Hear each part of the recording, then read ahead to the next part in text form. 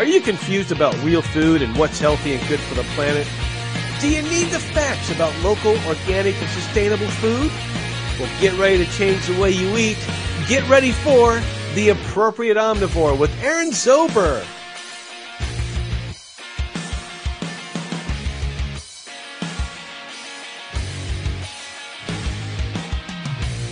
Hello, and welcome to another episode of The Appropriate Omnivore. I'm your host, Aaron Zober, covering lifestyles in the world of real food. My guest today is Alex Lewin, author of the book Real Food Fermentation, which released a revised and expanded version at the beginning of this year. Alex, welcome to the program. Thanks very much, Aaron. I'm excited to be here.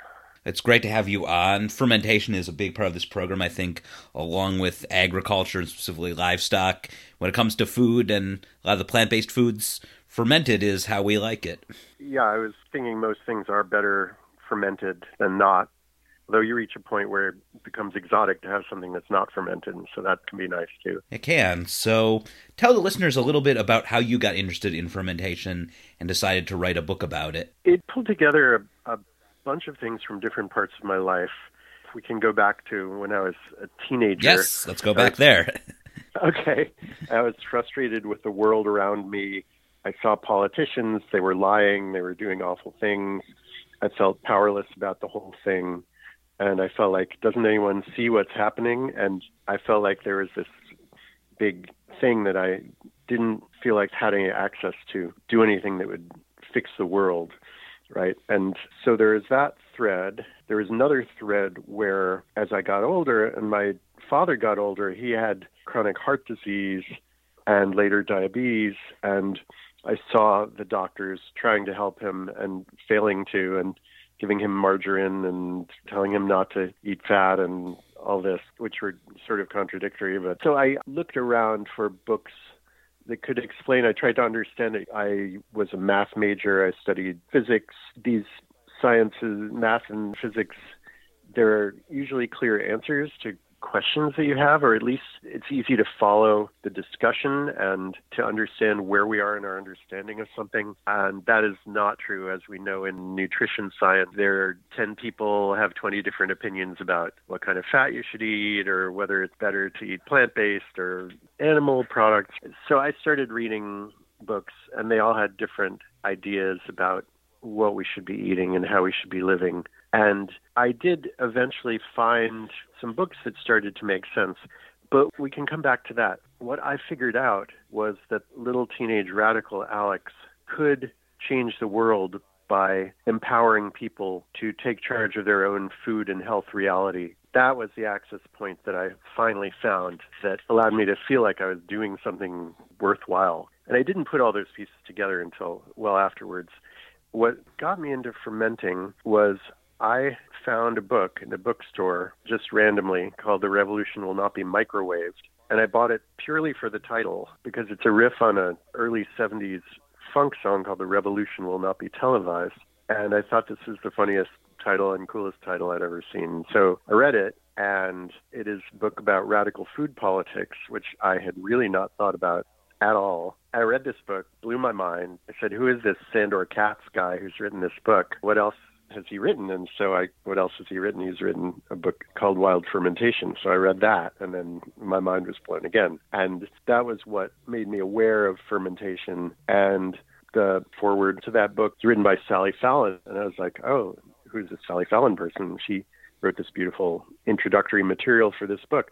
And so what has she written? And she's written a book called Nourishing Traditions. So I read that, and my mind was blown again, because I think the first 70 pages of that book is a better exposition of nutrition science than pretty much anything else I read before or since, really. So that got me onto the track I'm on with fermented foods and empowering people to take charge of their own food and health reality. Yes, all great books, and I know that those books are all required reading of some of the holistic nutrition programs, such as the Nutritional Therapy Association, and that's a lot, too, of what I've learned in terms of real food and what I talk about on this podcast. What led to you writing Real Food Fermentation? And just recently, as I explained in the intro, you came up with the expansion of it that was released earlier this year. what made you decide to revise the book? Well, the first edition came out in 2012, and the new edition came out 10 years later in 2022. Fermentation hasn't really changed in 10 years because it's been around for thousands of years or more. People fermenting things has been thousands. What had changed was I had figured out, first of all, some of my techniques I'd refined. My goal in writing the book in the first place was to make fermentation as accessible as possible to as many people as possible, to make it as easy as possible for people to do it in their home kitchens with as little extra expensive, weird equipment as possible. Like anything you can do with just a knife and a jar. That's sort of my jam. So the second edition, part of what I wanted to do was just simplify, clarify, just make sure that every recipe in there was as clear and simple and set up for success as possible. So there was some amount of just refining things. The other things, I added a new preface for the new edition, and I was writing it during the pandemic. And this brought some things into focus for me, a couple of things.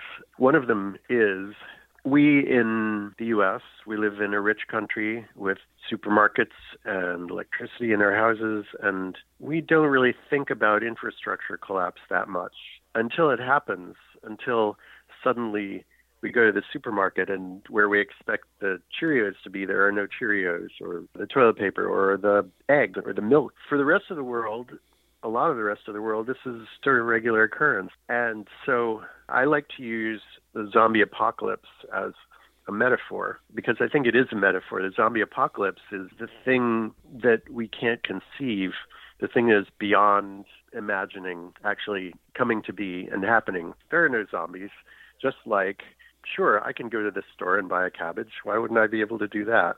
It's beyond our imagination that we wouldn't be able to go to the supermarket and buy food. So infrastructure collapse is the zombie apocalypse. Zombie apocalypse is more colorful, right? But that happens around the world. It's happening in Ukraine. It's happened in Iraq. It's happened in Puerto Rico. It's happened in New Orleans. It's happened in Syria. It happens. There are places where you can't buy things and you don't have electricity. And so then what do? We, as a species, developed without supermarkets and without electricity, certainly. So we can do it. Does it make sense for us to be ready to do it? I mean, what does the future hold for humans? Probably more, at least, interruption of infrastructure stuff. So I talked about this a little bit more in the preface to the new edition. I also wanted to add a couple of things that seemed like relevant ferments for the COVID era, I guess. Everyone was going crazy about sourdough, right? Mm-hmm. And for a while it was impossible to buy yeast at the store. I'm like, oh, well, you don't really need yeast. People were making bread before there were little shiny foil packets of yeast. And so I added some material about sourdough and how you can keep a sourdough starter. And I have my own sort of take on why one might keep a sourdough starter. I've kept sourdough starters for long periods of time, and I don't make that much bread, but there are lots of other things you can do with sourdough starters.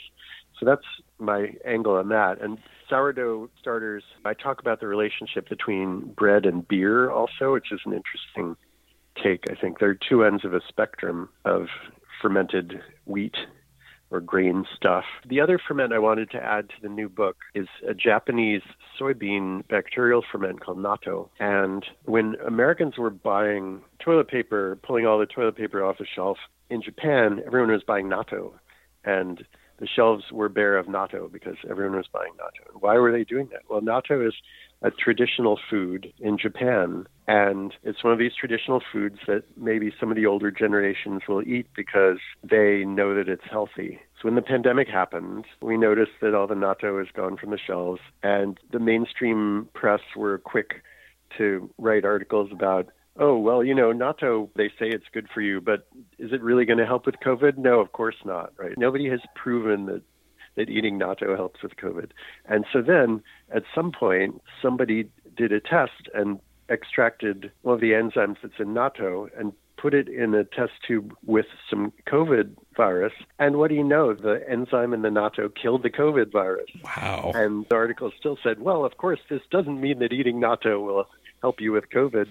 And I'm like, well, yeah, no, it doesn't necessarily mean it, but it sure doesn't mean it won't. And it's certainly isn't going to hurt to eat some natto, right? There's no other food that we know of that will kill COVID in the test tube. So it's just interesting to me the perpetual willingness of a lot of press to say, well, we haven't proven that XYZ, so don't count on it. Like, we haven't proven that kombucha helps with your digestion, so don't bother having kombucha to help your digestion. Well, maybe we haven't proven it the way we've proven that the Earth is approximately a sphere. But I do know a lot of people who have been helped by drinking kombucha. So I figured it would make sense to put natto in the book. And I think I decided that even before the study came out. But those are the two big ones that I've added to the book. I also reorganized some of the chapters in a way that would make a little more sense.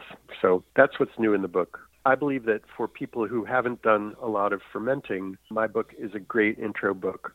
I have lots of full-color photos, step-by-step directions with a photo for each step in a lot of cases, and I just try to keep it as absolutely simple as possible. For people who have a lot of experience fermenting, the techniques in my book, they may or may not learn a lot from them. I like to think that the stuff in between and before and after the recipes could still be interesting. That's the part that by the time I wrote the book, the recipes are just like, oh yeah, this is how I make it. I didn't have to think deeply, and I didn't have to create a whole lot in order to just get the recipes out of my head onto paper. But for the stuff that isn't the recipes, I think it's the part that allowed me to add my special sauce a little bit more. So I think a lot of the value add in the book is the stuff that isn't recipes. Yes, I think that's a great explanation of what made you decide to revise the book. And I like how you bring up about the sections in the book that are the non-recipes, and that's really a big portion of your book is actually explanation, and really great job of it, of talking about why fermenting and the history of it, and compared to like other ways of preserving foods, why fermenting is a great method, way more than just a cookbook per se. Yeah, there are books out there that are just fermentation cookbooks.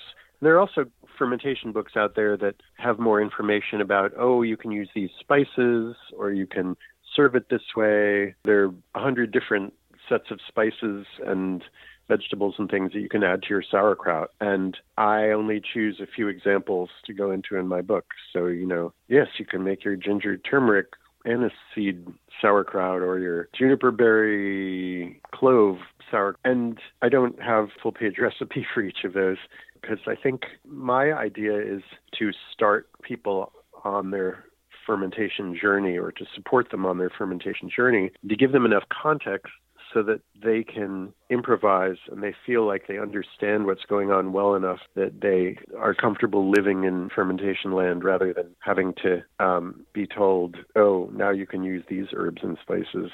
Yes. You talked about how during the pandemic, a lot of people were making sourdough, and I think most people know about that. It almost became a joke that we hear everywhere. Do you think the pandemic got people to learn about fermentation altogether and learn about making other things, such as maybe, say, sauerkraut? I think it did. I think it got people in the kitchen, because in a lot of cases, people certainly weren't going out to eat in restaurants outside the house. And there's only so much takeout that you can stand, or that you can afford, maybe. People were cooking more, and I think part of that was people spending more time in the kitchen and just paying more attention to food. And I think the pandemic is terrible. A lot of people have died. It's tragic. And it has also taught us some things.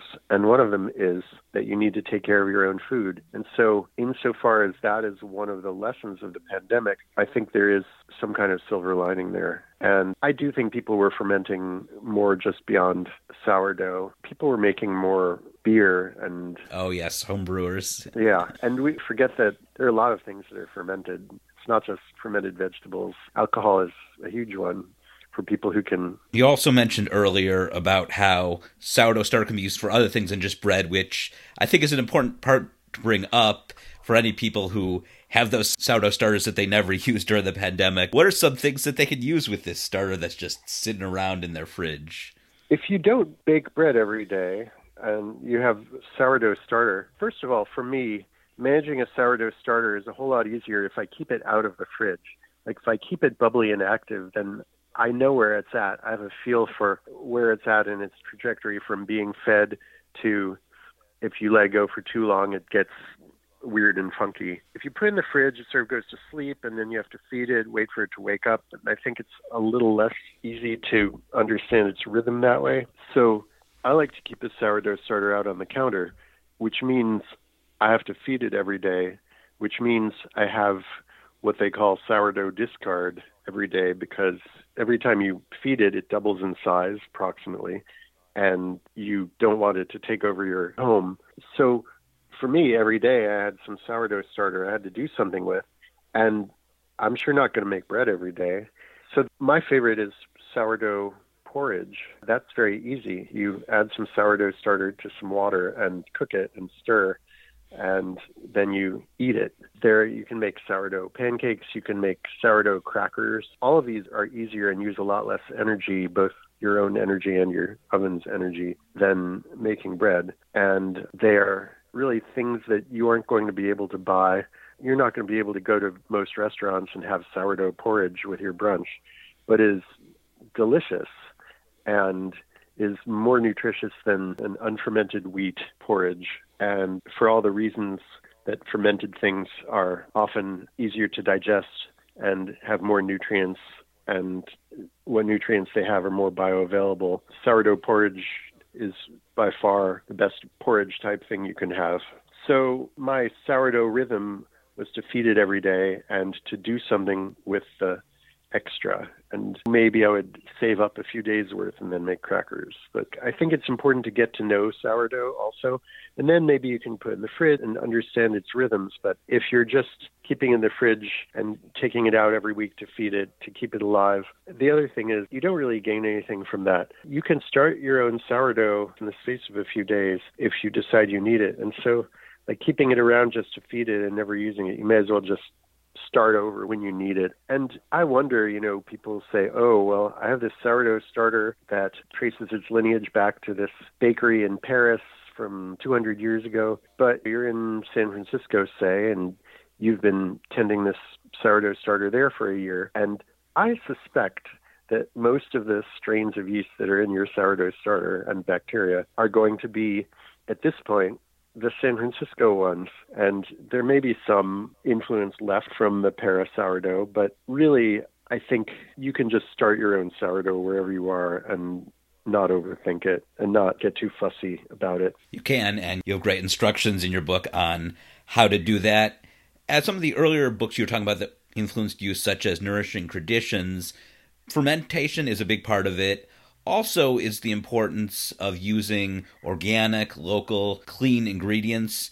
Do you think that in order to ferment right, it's important to use these kind of ingredients? Well, in some cases is absolutely important. There are some additives to some kinds of foods that actively inhibit the growth of microbes. And with the fermentation we're doing, we're actively encouraging the growth of microbes. For instance, if you're doing some kind of ferment involving fruit and you're using dried fruit that has some kind of preservative in it, then that could be a problem. Just from a health point of view, if one of your reasons for fermenting is to improve your health, which is a pretty good reason to ferment, you want the cleanest, best ingredients available anyway, so it's sort of at cross purposes. One ingredient people may not think about a lot is water. Water that we get from the faucet in many cities, in most cities, has preservatives in it, chlorine, namely, or chloramine, some kind of chlorine variant. These preservatives are there to inhibit the growth of microbes. I think even the first thing to worry about in terms of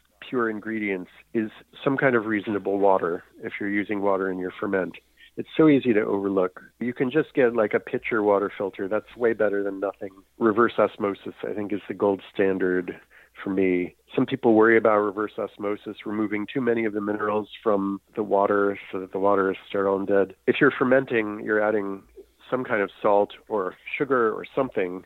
You can choose mineral-rich salt or mineral-rich sweeteners, and I think at that point you are more than restoring the mineral potency of your filtered water. And again, if you look at what it costs to buy a cabbage, maybe it's 70 cents a pound for a non-organic cabbage, and maybe it's $1.20 for an organic cabbage. If you look at what it costs to buy already fermented cabbage, fancy artisanal sauerkraut in a jar, it's probably closer to $6 or $7 a pound. So treat yourself. Even aside from anything else, it's not a big incremental cost. And it's also meaning there are less toxic chemicals in the universe, really, or on the earth. It's very hard to find reasons not to use the best ingredients you can. And of course, all the fermenting stuff makes a whole lot more sense if you have your own garden or your own farm. I do think about this sort of artificialness of me going to the store, buying a cabbage and then fermenting it to preserve it, when at least right now I can go to the store anytime I want to buy a cabbage. So I don't really need to preserve cabbage for the reason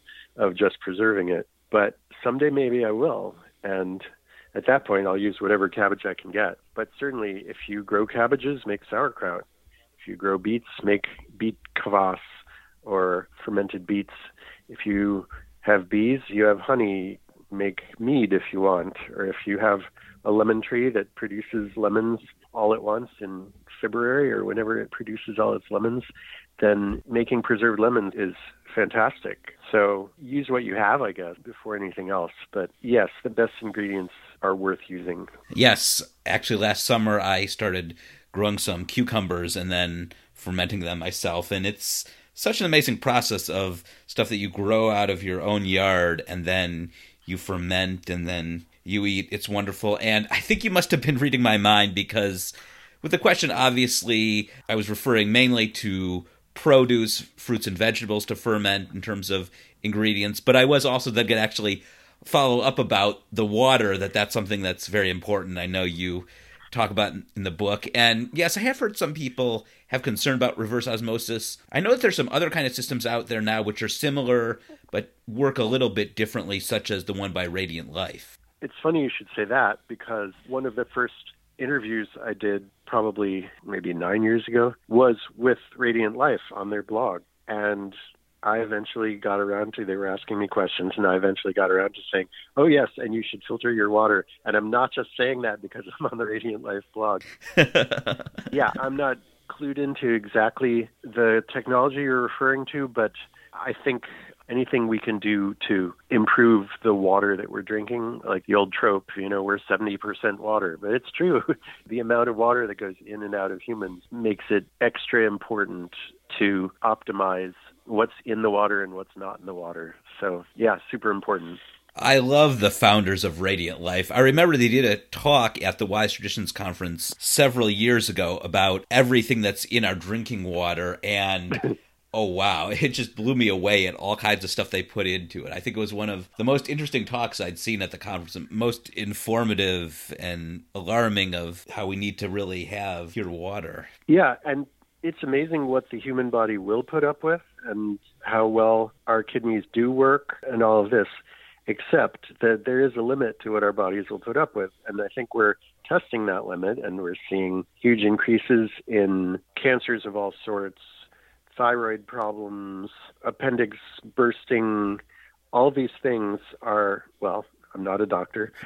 There's some kind of toxicity or imbalance. This was not happening in our hunter-gatherer past. So I don't want to make a joke of it, but I was talking to my aunt, who's not with us anymore, but a long time ago I was talking to her, and I said, oh yeah, filtered water. And she said, I've been on this earth for 60 years and I haven't drunk filtered water and I'm fine. And then I had to remind her that she had had breast cancer 10 years before. And she was like, oh yeah, that's right. So we don't see these things, and it's very difficult to draw a line of definite cause and effect, but just the cumulative toxicity, anything we can do to reduce it is certainly not going to hurt and will probably help. Yes, you can't draw a direct line between the food you eat or don't eat and what happens to you 10 years later, but it all adds up. It does. I think it's something overlooked, even if people have seen Aaron Brockovich or A Civil Action. Yeah, and we just don't know until decades later, and by then we each only get one life. And so, again, back to the kombucha articles, I'm not just plugging kombucha, although I can plug kombucha if you'd like me to. Oh, yeah, we love kombucha on this show. Okay, so we can either wait another 20 or 30 years until all the science is in on kombucha and every doctor agrees that we should all drink kombucha. But in 20 or 30 years, I'm going to be pretty old, and much of the benefit of kombucha will be lost on me. Or I can just keep drinking kombucha now, and I think I will take the latter choice. It's like when you have contractors in your house, you can just tell them, oh yeah, go ahead, do whatever you want. I want to renovate this room, just go for it, right? But that's how most people go to the doctor. They go to the doctor and they say, okay, tell me what I need. And if people can just become a little more aware of where they're at and what their challenges are, I think it will serve them. It's like just drive rather than being in a boat that's floating downstream. Grab the oars and steer it a little bit. It'll pay off. And, if you take your car to the shop, you don't just say, go for it, whatever it needs. I mean, sometimes you might, but it's good to have an idea of what you want to change. So with your health, there aren't that many people who will go on a radical diet if they don't think anything's wrong. And I would say maybe they don't need to if they can't find anything wrong. But if somebody's having a acute digestive problem, then they know why they are changing their habit. Like, they're highly motivated to sort it out. So I would invite everyone to really try to listen to their body and make sure everything's okay. And then if it's not, then have a goal in mind when you're trying to change everything. What are you trying to do? And how are you going to decide whether it worked or not? And what alternatives are you considering? With the pandemic, obviously a lot of people have been willing to learn different fermentations, sourdough, kombucha, sauerkraut. And this is a change because I know for a long time, a lot of people were afraid to ferment, thinking that it would go wrong or just the time it takes to do it. Do you still meet some people who see fermenting as something difficult? I do. I think a lot of it, people are worried they're going to poison themselves, right? And that's a good thing to worry about. Right. I think a little knowledge can help people feel much more secure. One of the things I talk about in the book is the general food safety rules that you learn when you're in a professional food situation, whether you go to cooking school or anything like that. There's a certification you get that says you understand enough about food safety not to hurt people. And I summarize it in a page or so. Once you understand that a certain amount of acidity in your food will prevent almost anything bad from happening to it, I think you can start to feel like fermented food is safer than not fermented food. And I think once you understand that, then all of a sudden it makes a lot of sense to ferment. And once you have made sauerkraut maybe once or twice, you realize it's a lot easier than cooking chicken marsala or something. As kitchen projects go, making sauerkraut is about the simplest thing I can think of. So I try to encourage people to make sauerkraut and to get over their fear. We're indoctrinated to put everything in the fridge when we're done with it and to not leave things out on the counter. And for the most part, it's not a bad idea, but we should understand when it's not only okay to leave things out, but when it's good to leave things out, right? It's just another technique for transforming food. It's not inherently risky. Yes. Many fermenters that I talk to, they'll say that sauerkraut is a good starter to learn how to ferment. That's one of the more basic ones. And I know that while fermentation at home has become bigger, there is still a big market for fermented products. I was at the Natural Products Expo West a couple of weeks ago, and this was the first time attending it in person since 2019, and products such as kombucha and sauerkrauts and even some pickles, they do still make up a big part of what it is. Do you think that the products that we see in supermarkets of those types are fermented right? Are they fermented long enough? Or do some of them take some shortcuts where they're not fermented for a long amount of time? I don't want to impugn anyone's products, really. I think as long as they're safe, it's fine. The reason that I like to ferment at home is because I have control over how long things are fermented. From a health point of view, there may or may not be the optimal length of time to ferment sauerkraut. Maybe the optimal length is between 4 and 6 weeks under certain temperature conditions with certain cabbage, with a certain amount of salt. It's hard to know what the right amount of time is. So if I want sort of crunchy, lightly sour sauerkraut, I'll ferment it a few days. And if I want very sour sauerkraut, or if I'm going to cook it anyway, maybe I'll ferment it a few months. I don't want to say that the commercial products are fermented the wrong period of time, but if you buy at the store, you don't necessarily get to choose.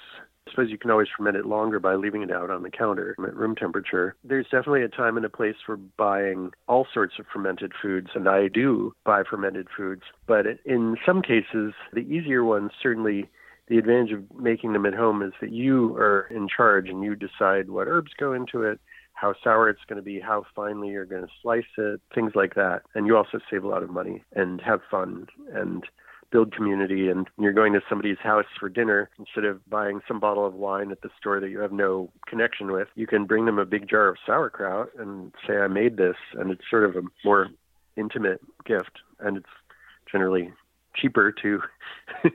And it's sort of more interesting. It is. And like we talked about before, if you add in the step of then growing it yourself, if you have the fortune of having a yard where you can grow it, I think that makes it even more fun. Also, what I like about what you're saying is something I hadn't thought about, was that I think you're essentially saying there isn't so much a right or wrong amount of time to ferment. It creates different products and different tastes, and there's different advantages to how long you decide to ferment it for. Yeah, no, that's right. There's half sour pickles, there's full sour pickles. The fermented cabbage you might want to put in a coleslaw type thing will be younger and crunchier than the fermented cabbage you might want for a big braised sauerkraut with sausages and smoked pork and all that. There's no one true sauerkraut in my book.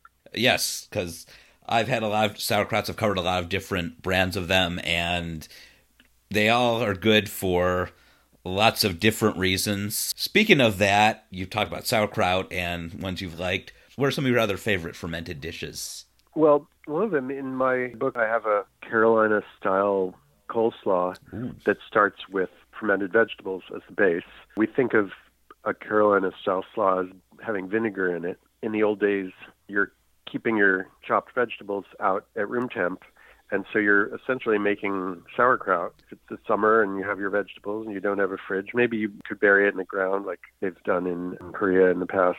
But things will get sour on their own. So I suspect that before people were chopping up vegetables and putting vinegar on them, they were just chopping them up, putting salt on them, and then adding neat things. So I have a recipe for a coleslaw that I think is very nice and goes with a wide variety of foods. And that's one of the favorite ones in my book. Fermented dishes in general that I haven't made, well, I will offer a shameless plug for a company that I'm advising that makes a fantastic hard kombucha. The company is called Dr. Hops. And yes, hops is added to this hard kombucha. And it has depending on the variety, between 9 and 12% alcohol by volume. And this is an example of a ferment that would be very hard to make at home. And that's one of my favorites these days. I'll also say that I don't make wine or beer because there are enough people out there who do it well enough that, I'm just going to buy it or trade it or whatever. So it's a fantastic moment in wine and beer right now. I think they're natural wines, orange wines. Beer has, in the last 20 years, just become so much more interesting. What are other fermented foods? Miso and the amino pastes are going through a revolution. High-end restaurants are making amino pastes, essentially miso, out of everything. What has been acknowledged for a while as the best restaurant in the world, Noma in Denmark, has an entire department devoted to fermenting. And a lot of what they ferment is they ferment proteins into amino pastes. For folks who aren't familiar with what I mean by amino paste, miso is maybe the most popular example, but Vegemite, Marmite, Bovril, that whole family, you can essentially make an amino paste out of anything now, and people are now. So that's a big change, and you see some really interesting things. But miso is a powerful and extremely useful fermented product. From a health point of view, as I said before, I'm a fan of natto. It seems like the odds are pretty good that natto is healthy at this point. There are just so many different fermented products out there, and we're only going to scratch the surface in a short conversation like this. But those are some of my thoughts, I guess. I like that you bring up natto, and I know that's one that a lot of people are afraid to try due to its pungence, so definitely an overlooked fermented dish. Are there other ones that you would say are underrated? Underrated. I think they're getting their due now. Kimchi has risen from obscurity. Yes. Again, yeah. And part of it, the Korean taco trucks in LA, I think, opened new markets for kimchi and gochujang and Korean products in general. Yeah, I can't say that kimchi is overlooked, but I do love my kimchi. There's lots of it. And I like how they've come up with different ways to make kimchi, as we're talking about how there's different ways to do the ferments. For instance, Cleveland Kitchen, who I know very well. They've been on this show. I love they have my hometown represented in their name. They just introduced a mild kimchi for those that kimchi is a little too spicy for, and I know other crock companies such as Pickled Planet and Firefly, they do a kind of kimchi where it's a little thinner, so it has more of the texture of a sauerkraut, but with the kimchi flavors and ingredients. Really, it begs the question of where is the line between sauerkraut and kimchi. Mm-hmm. And I think for me, if it has ginger and either garlic or onion or both, I think that makes it kimchi. There's absolutely no requirement for pepper. And in fact, red pepper is America's plant. And so there wasn't any in Asia until 16-something, 17-something. And so most kimchi for most of history didn't have any red pepper in it. So there's a huge amount of precedent for making non-spicy kimchi. Maybe it would have had black pepper in it, or Szechuan pepper in it, but there's just as much variety as with sauerkraut. It doesn't have to be Napa cabbage, red pepper, garlic, onion, ginger, sugar, whatever. And I think one of the beautiful things about the great bloom in commercial fermented food variety is that for home cooks, I have a pretty good imagination, but I can always use help. And so sometimes I'll just Google around to see what kinds of things people are putting in their kimchi. And I'll say, oh, that sounds like a good idea, or what they're putting in their sauerkraut. And then maybe I'll make it, or maybe I'll buy something and taste and say, wow, this is fantastic. What's in it? So it's reached a point where there's enough cross-fertilization that there's a real growth of creativity, I think, and creation in the fermented food space now. I think it's reached critical mass. I hate to use that metaphor because critical mass, of course, refers to atomic explosions, but it is a very good metaphor. There are a lot of great new types of sauerkrauts that we've seen. Some of my favorite are a dill pickle kraut. I know that Catherine Lucas of Farmhouse Culture, she explained that dill pickle kraut was the gateway kraut because it makes a lot of sense. A lot of people love pickles. Some people are afraid, though, of sauerkraut, so I think if you combine those two, it's a great way to get people to try sauerkraut that haven't before. That makes total sense. Yeah, pickles, people find less intimidating. A lot of us have grown up eating pickles. As far as making cucumber pickles goes, I will say that cucumber pickles are not as easy to make as sauerkraut. There are more things that can go wrong. If your cucumbers aren't fresh, if you don't cut the ends off, if you don't use enough salt, you can get mushy, hollow cucumber pickles, and those are no fun. So I will advise anyone making cucumber pickles, keep an eye on them, taste them when you think they're done, taste them a day before you think they're done, taste them every day. And the minute you think, okay, this is almost done, it's done. If you didn't use a huge amount of salt, then it's time to put it in the fridge. Archival pickles, you need to use a ton of salt. If you're making pickles to be consumed soon, then they really will be happier in the fridge if you want them to remain crispy and fun. Having said that, there's another thing I'll say about, like, well, what do you do if you think your stuff is too fermented, if your pickles got soft, if your sauerkraut is mushier than you like or too sour? And what you do is you include it in some cooked food. So if you're going to make some kind of cooked sauerkraut dish, doesn't matter if it's mushy. It's going to be mushy once it's cooked anyway. And there are various pickle soups you can make, or you can make your own relish if you want to do that. Doesn't matter if it's a little soft. All of the cooked kimchi dishes, whether it's kimchi stew or kimchi pancakes, you could make sourdough kimchi pancakes. I've done that, combine two nice fermented things. It doesn't matter if your kimchi is soft. It's maybe better.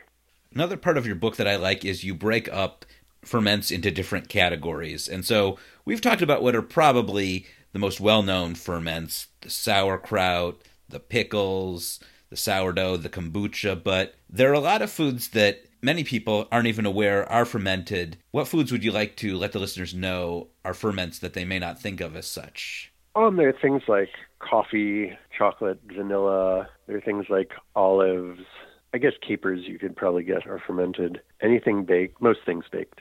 Things that have yeast in them have that. Probably beer, wine, hard apple cider, mead. Anything with alcohol in it at all starts as a fermented food. Distilled spirits are fermented before they're distilled. Your vodka started life as some kind of carbohydrate mash that was fermented, and fermenting it'll get it to about 18% alcohol, and then to turn it into vodka, you heat it to separate the different components of it, like the water and the alcohol. But it started life as some kind of carbohydrate, and it got fermented. We have no better way of making alcohol than fermenting.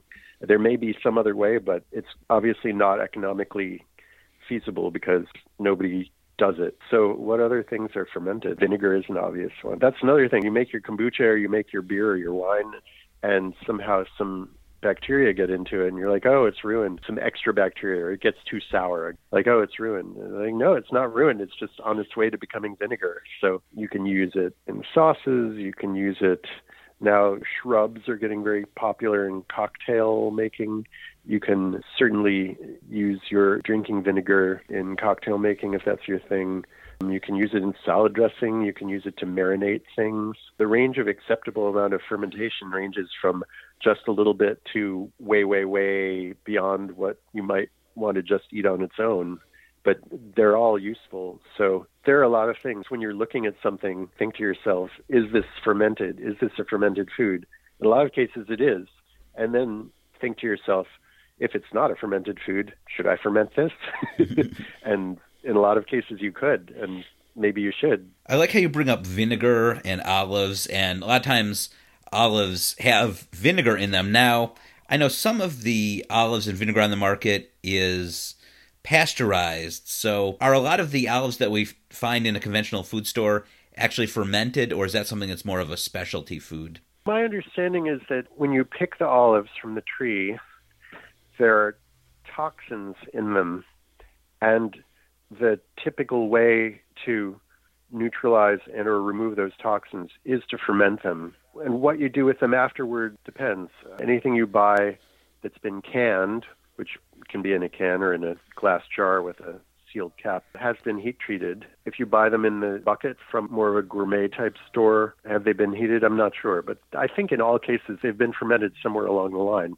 And that raises an important point too, is that there's a difference between products that are fermented and products that have live microbes in them. Bread is definitely fermented, and by the time it reaches an internal temperature of 200 Fahrenheit or whatever you're shooting for, there's definitely nothing alive in it. That doesn't make it less fermented. It just means it doesn't have live cultures in it, live microbes. So people oversimplify sometimes when they talk about fermented foods. They think that that means it has to have live cultures in it. And no, things are fermented and then pasteurized sometimes, like you say, and it doesn't make them less fermented. There have been kombuchas on the market that have been pasteurized, and yes, they're still fermented. No, they don't have live microbes in them. And so armed with that information, you get to choose which products you want to buy. There's another organization I'm involved with called the Fermentation Association. One aspect of it is a trade organization for fermented food producers. Another aspect of it, which is connected, is helping the public understand fermented foods. And so I believe the Fermentation Association will play an important role in helping clarify what it means to be fermented and why that's good and what it means and what it doesn't mean, things like that. You address a lot of important points because, yes, sourdough is cooked, so obviously it doesn't have the living microbes, and sourdough still has many benefits. So then, does that mean that any kind of olives, even the ones where they do pasteurize them in the end, they were fermented at one point and they still have some nutritional value in them because of the fermentation early on? Olives? Yeah. My understanding is you really don't want to eat olives that haven't been fermented because they're toxic. So from the point of view of not poisoning you, they're healthier than raw olives. I would say the same thing with soybeans. Unfermented soybeans can be very difficult to digest. Fermented soybeans, if you ferment them almost any which way, they're easier to digest. They have fewer anti-nutrients in them. And just because you've cooked them doesn't take away any of that. It's very important to have soy fermented. Other type of beans and legumes you can sprout and they're easier to digest. Soy, not so much. Soy, really, fermenting is the only way to go to really safely consume soy or consume a large amount of soy. In terms of other foods that people don't think of as fermented, this is the Appropriate Omnivore, so of course I want to bring up cheeses and then deli meats and cold cuts, things such as salami, corned beef that are prepared over time. Sure. Fermentation is a huge part of the way we consume dairy. Drinking fresh milk is a pretty unusual thing in the arc of human prehistory and history. again, we didn't have refrigerators until pretty recently. So unless you were in a pretty cool, cold climate, any milk that came out of an animal would start to change within 4 hours, say. So to the extent that we can guide that change that happens, the fermentation, we can decide the fate of that milk. If it weren't for fermentation, we wouldn't keep dairy animals, or they wouldn't be the significant part of our economy that they are right now. So in order to keep dairy, you need to stabilize it somehow, generally either by removing liquid or by making it sour, or by doing both. All of the dairy ferments that we know do one of those things, and most of them do both. Any hard cheese or soft cheese that we think of is fermented. The only dairy products that aren't fermented, besides the milk and cream, are cottage cheese and ricotta. There are some cases where you just add some acid and coagulate it, and you get a somewhat more stable dairy product. But all of the sour cream, yogurt, and the traditional hard cheeses and soft cheeses are all fermented. And so without fermentation, there wouldn't be dairy as we know it. And with cattle farming in general, whether it's meat or dairy, I like to bring up that when properly done right, it's all fermented, in that 100% grass-fed beef, the whole idea of it is the grass ferments in the rumen of the animal. That's right. The best technology we have for transforming plants into protein, I believe, is the cow or the ruminating animal, right? And there's a fermentation bioreactor in your cow, and that's what's turning this grass, which, by the way, is not digestible to humans, into something that is helpful to humans. And I know this is a little off track, but a large portion of the Earth's surface, which is not suitable for growing foods that humans can eat, but is suitable for grazing animals. Mm-hmm. And when people throw out statistics about the relative efficiency or inefficiency of grazing animals versus growing human foods on the same land, I think that point often gets missed. And another point that often gets missed is that we've paved over much of our best agriculture land to build houses and supermarkets and highways and lawns and all that. So yes, it makes sense to graze animals on land that is not necessarily suitable for doing other things with. And there is plenty of it. And land use in general, I think, is much bigger and more nuanced topic than people want to make it. Very misunderstood, and yes, no worries about changing the subject. You could bring that up anytime on the show. That was pretty much the reason why I started doing the blog and then the podcast in the first place. Thank you for doing that. Yeah, the more we can get the word out, I think, the better chance that we can correct course. Yeah, and the thing is, so that was the origin of it, but then after doing it, I learned a lot about other things such as fermentation, and I ended up looking back at it. In some ways, you could say the whole blog is about fermentation because, like I said earlier, that's the advantage of eating grass-fed beef is we can't have the grass, so the cows ferment the grass for us. So that's one which, of course, is a little different than you're talking about. I don't know if you're going to ever write a book about how you can raise your own cow and, essentially, here's a book on real food grass fermentation. I would, but so many people have done it so well. Diana Rogers and Rob Wolf's new book. People have written this book, I think. So there are so many wonderful, smart, motivated people on the same path that you and I are on, trying to fix the food system. It's inspiring, and 90-some% of it has happened in the last 20 years. And it's one of the things that gives me hope. Me too. And speaking of that, do you have any plans for other books that you'd like to write or projects that you'd like to do related with fermentation? I have a few vague ideas. Again, I'm involved in some businesses. I mentioned Dr. Hops, the hard kombucha company. I may wind up working more with fermented food producers. I have this idea every time there's a disaster of any sort that the most important thing is making easy fermentation information available to as many people as possible, in as many languages as possible, distributed in as many ways as possible. So there's something there. I'm grateful to my publisher for this chance to revise the book because I think the timing was perfect. And the little obsessive compulsive Alex inside of me is very happy to be able to fix all the tiny little typos. There weren't any severe ones. There were a couple of commas, though. I was like, I wish that comma weren't there. And I get this chance that many authors never get. And so I'm grateful for that. So I'll be talking with them. I'll see what their thoughts are about what may be next and bounce some ideas off them. But I want to see fermentation continue its rise in the culinary world. I want to see fermentation tools available to more people across the world who may need it to survive. That's a start. It's some good food for thought, no pun intended, or perhaps major pun intended. We're just about out of time, but before we go, let the listeners know where they can go online to learn more about your books and the other stuff you're involved with. Yes, my second book is called Kombucha, Kefir, and Beyond, which I wrote with my co-author, Raquel Guajardo. And if you just go to realfoodfermentation.com, that will get you where you need to go. You can also go to feedmelikeyoumeanit.com. You can go to Amazon and search for Real Food Fermentation. You can go to your local independent bookstore and ask them for it.